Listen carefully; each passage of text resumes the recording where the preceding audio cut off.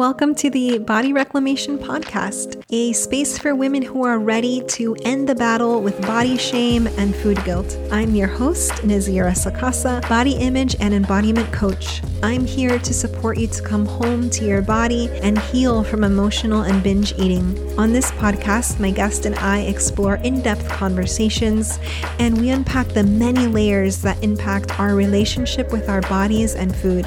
Get ready to reclaim your body as a source of wisdom, power, pleasure, and aliveness. Let's dive in.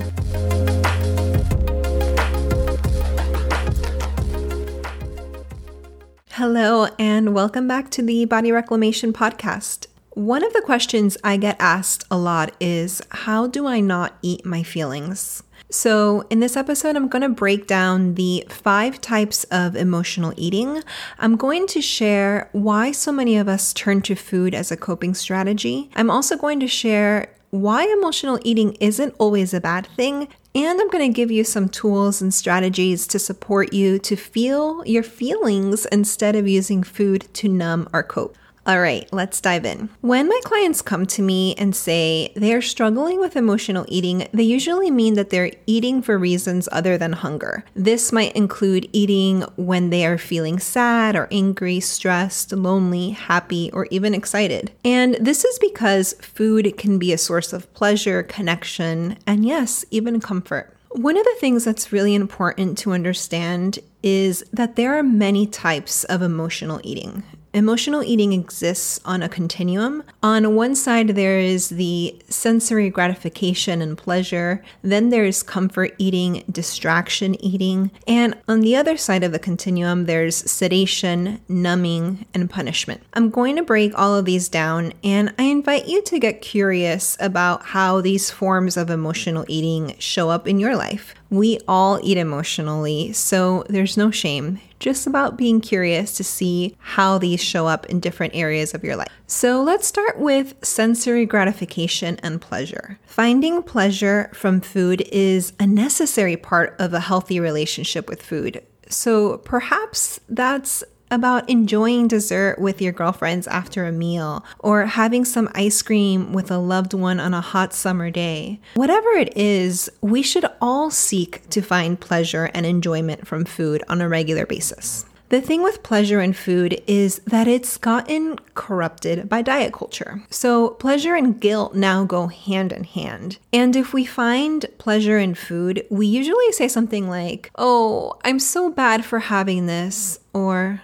"Oh, I shouldn't," or maybe just one bite. But we have to remember that the diet industry is a multi-billion-dollar industry that thrives on making us feel shame and guilt and like there's something wrong with us. So it's really important to understand where our beliefs about food and guilt come from so that we can start to dismantle them and reclaim pleasure. And here's the thing. Finding pleasure in food will actually help you to feel satisfaction and fullness, which will turn off the drive to overeat. Okay, so now let's talk about comfort eating.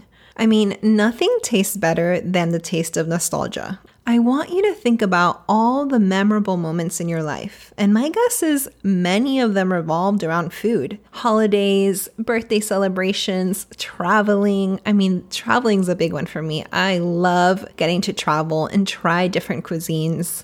And when we think of our memorable moments in our lives, they range from joyful, celebratory moments to moments of grief and sadness. Food is part of our culture, a way of bringing community together and creating connection. So, eating comfort foods can be a part of a healthy relationship with food if we do it while staying present and guilt-free. Okay, so now let's move on to distraction eating. Food is a great way to avoid feelings that you don't want to experience. But unfortunately, distraction eating also blocks our internal intuitive signals and inhibits us from discovering the source of our feelings and taking care of our true needs. I mean, there's nothing wrong with some distraction, but over time, what happens is we become used to coping with distraction eating, and this becomes problematic if we refuse to acknowledge what's actually going on with us. All right, so now let's talk about sedation and numbness. Eating to the point of numbness or sedation is also a way of coping. Instead of being with difficult emotions, it can feel easier and safer to feel the feeling of fullness. This type of emotional eating can easily become your go-to coping. I mean, it was for me. For years, this was the only way that I knew how to cope, was to use food to numb, because I didn't have the tools to deal with or process my emotions. That's why it can become so easy to turn to food and then feel so hard to stop this behavior. Most of the time, it's simply because we don't have the necessary tools to be with and process difficult emotions. And then let's talk about the last form of emotional eating, which is punishment. This tends to happen when the eating to numb becomes so frequent and so intense that self-blame arises and ultimately triggers punishing behaviors. So this can look like eating large amounts of food in an angry, forceful manner and beating yourself up. So those are the 5 types of emotional eating that exist on a continuum. I want to remind you that all coping mechanisms are rooted in wisdom and survival. So if you're using food to cope or numb or any form of punishment, there's a reason for it, and there's nothing wrong with you. So developing self-compassion instead of falling into the shame spiral is so important. And it also takes time. So I want you to be gentle with yourself. All right, now I want to share a process that can help you to be with your emotions rather than turning to food. And again, using food as a form of coping and dealing with difficult emotions is totally normal and can be an effective coping tool. So it's not about getting rid of that coping strategy, it's about adding more tools to your toolbox. So the first step is shifting your beliefs about emotions. Emotions aren't good or bad or right or wrong. They are simply messages from our body. And research shows that an emotion lasts between 60 and 90 seconds. That's it. 60 to 90 seconds. It's going to pass. And you can think of it like a wave. It will peak and then it crashes. And what happens is we prolong the emotion when we judge it, or we avoid it, or we numb it. So emotions don't go away. We simply eat over them and we're repressing them, but they don't go away and they don't get to be expressed or processed. I know it can feel super uncomfortable to be with our emotions because many of us haven't been taught how to feel, or we've been told that it's not okay to express anger, sadness, or loneliness. So it just might not feel safe to feel. But it's important to start to shift your relationship with your emotions because emotions are simply a part of the human experience. So next time you feel an uncomfortable emotion arising, simply remind yourself that emotions aren't good or bad or right or wrong. Then the second step is to pick a coping tool that will support you in the moment. Some tools bring you into the emotion and some pull you out of the emotion. So when you feel an uncomfortable emotion arising, you can ask yourself, do I have the capacity and space to be with this in this moment? And sometimes the answer is no. You might be at work or it just might not be appropriate or safe. So in those moments, it's okay to avoid with the intention to come back. But it's really important to honor the emotion and come back to it. So for example, I have a daily practice where I set aside some time, intentional time every day to process my emotions and feelings that perhaps came up during the day and I just wasn't in the right place or the right time to be with them or process them. Another reason why you might not be able to go into the emotion in the moment is because the emotion might feel too overwhelming. So you might want to use some distracting tools to lower the intensity of the emotion before you go into the emotion and process it. Some distraction tools might be watching a funny video, going for a walk, playing a game, calling a friend and talking about something lighthearted. Any distraction or any form of distraction that would support you to take the edge off so that then you can go into the emotion safely. So when you're ready and you have the space to go into the emotion, I would like to share an embodiment practice that can support you to be with and process your emotions. So the first step is mindful awareness, naming the emotion that is present and being the compassionate witness. So this can look like, I am having feelings of sadness. I am having feelings of loneliness in this moment. Naming whatever is present And if you're not sure of what's alive for you, you can Google feelings wheel and you can use that to support you to perhaps put some words to the emotion that's present. And sometimes you won't be able to name it, and that's okay too. It might just feel like an uncomfortable feeling. So that's okay. Be compassionate with yourself, whether or not you're able to name the emotion that's coming up for you. So my suggestion is that you play a song that evokes that emotion. You can pick a song that is 3 to 5 minutes long, so you know it's going to end. It's not going to last forever. And this helps your nervous system feel safe, knowing that you're only going to be in it for a few minutes. And if you aren't able to name the emotion that is coming up, then simply trust your intuition and you can randomly select a song on Spotify or wherever you listen to music, and you'll still be able to do the same process. So as you play this music, allow yourself to be with whatever is coming up. Emotions are energy in motion, so using your breath, sound, and movement will actually help you to move through the emotion and process it. Ask yourself, how does this emotion move through me? And let your body move in that way. Maybe it's moving in a fast way or in a slow, or maybe it's shaking. Each emotion has its own way of expressing itself. So just allow yourself to get curious and allow your body to lead, not your mind. You might find that you are dancing and moving in ways that you never have before, and this is a good thing. Then you can ask yourself, what does the emotion sound like?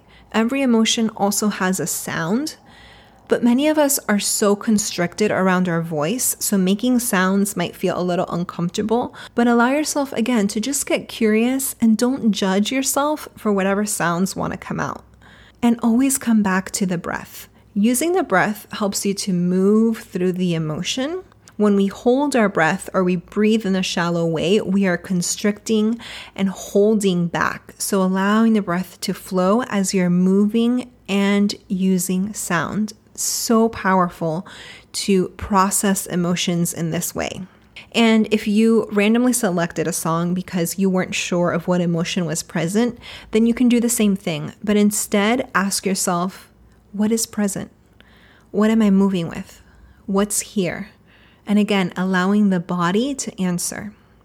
When we move while experiencing an emotion, it has a cumulative effect of lowering our stress and increasing our comfort level with uncomfortable emotions. So we do this practice to move through our emotions and to also increase our capacity to be with emotions, because we can't selectively numb out emotions, right? So we can't just say we don't want to feel sadness or grief. When we numb, we also numb joy and love and all of the expansive emotions. So then it really becomes about slowly expanding our tolerance for all emotions and sensations. And after the movement practice, the next step is to take a few moments to journal about what came up for you.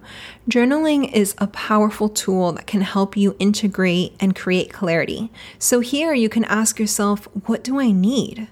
After you've been with and processed the emotion, there might be something else that your body needs. So here's a perfect opportunity to get clarity around that and let yourself just free write for a few minutes. And you can do this by playing another song or setting a timer to create a container. Again, knowing this will only last for a certain amount of time gives your body the sense of safety.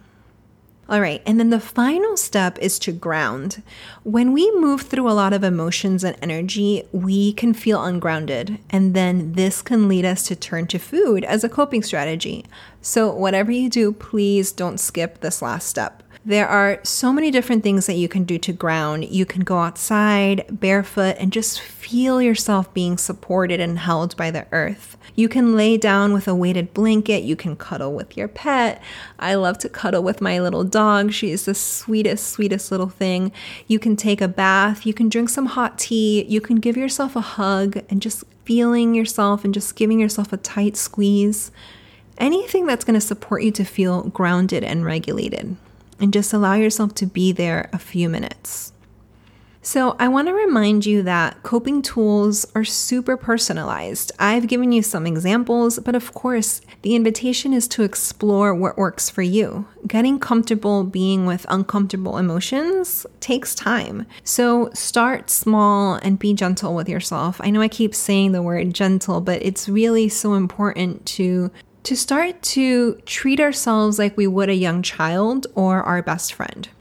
All right, so let's recap. There are 5 types of emotional eating that exist on a continuum. They are sensory gratification and pleasure, comfort eating, distraction eating, sedation and numbing, and punishment. So sensory gratification and pleasure and comfort eating can be a part of a healthy relationship with food if we do it while staying present and without guilt. Distraction, sedation, numbing, and punishment eating are all coping strategies that at times might be effective. However, you want to be able to add more tools to your toolbox so that you can grow your tolerance to be with and process difficult emotions. You can do this by shifting your beliefs about emotions and reminding yourself that emotions aren't good or bad or right or wrong. They are simply messages from the body. And when you have time and it is safe to go into the emotion, you can create an intentional space to go into an embodiment practice using breath, sound, and movement to support you to move through the emotion. And then taking some time to journal and ground yourself after the embodiment practice. I hope this was helpful. If you have any questions or if you try the embodiment practice and you want to share how it goes, please reach out to me on Instagram at nazira.sakasa. I would absolutely love to hear from you. Thank you so much for tuning into this week's episode. If you heard something that resonated, then please consider subscribing, rating the show, and leaving an Apple Podcast review. This is the best way to spread this message and get these much needed conversations out into the world. I cannot begin to tell you how much I appreciate your support and feedback. So as a thank you, I want to give you the Body Reclamation Toolkit and meditation that I created exclusively for podcast listeners.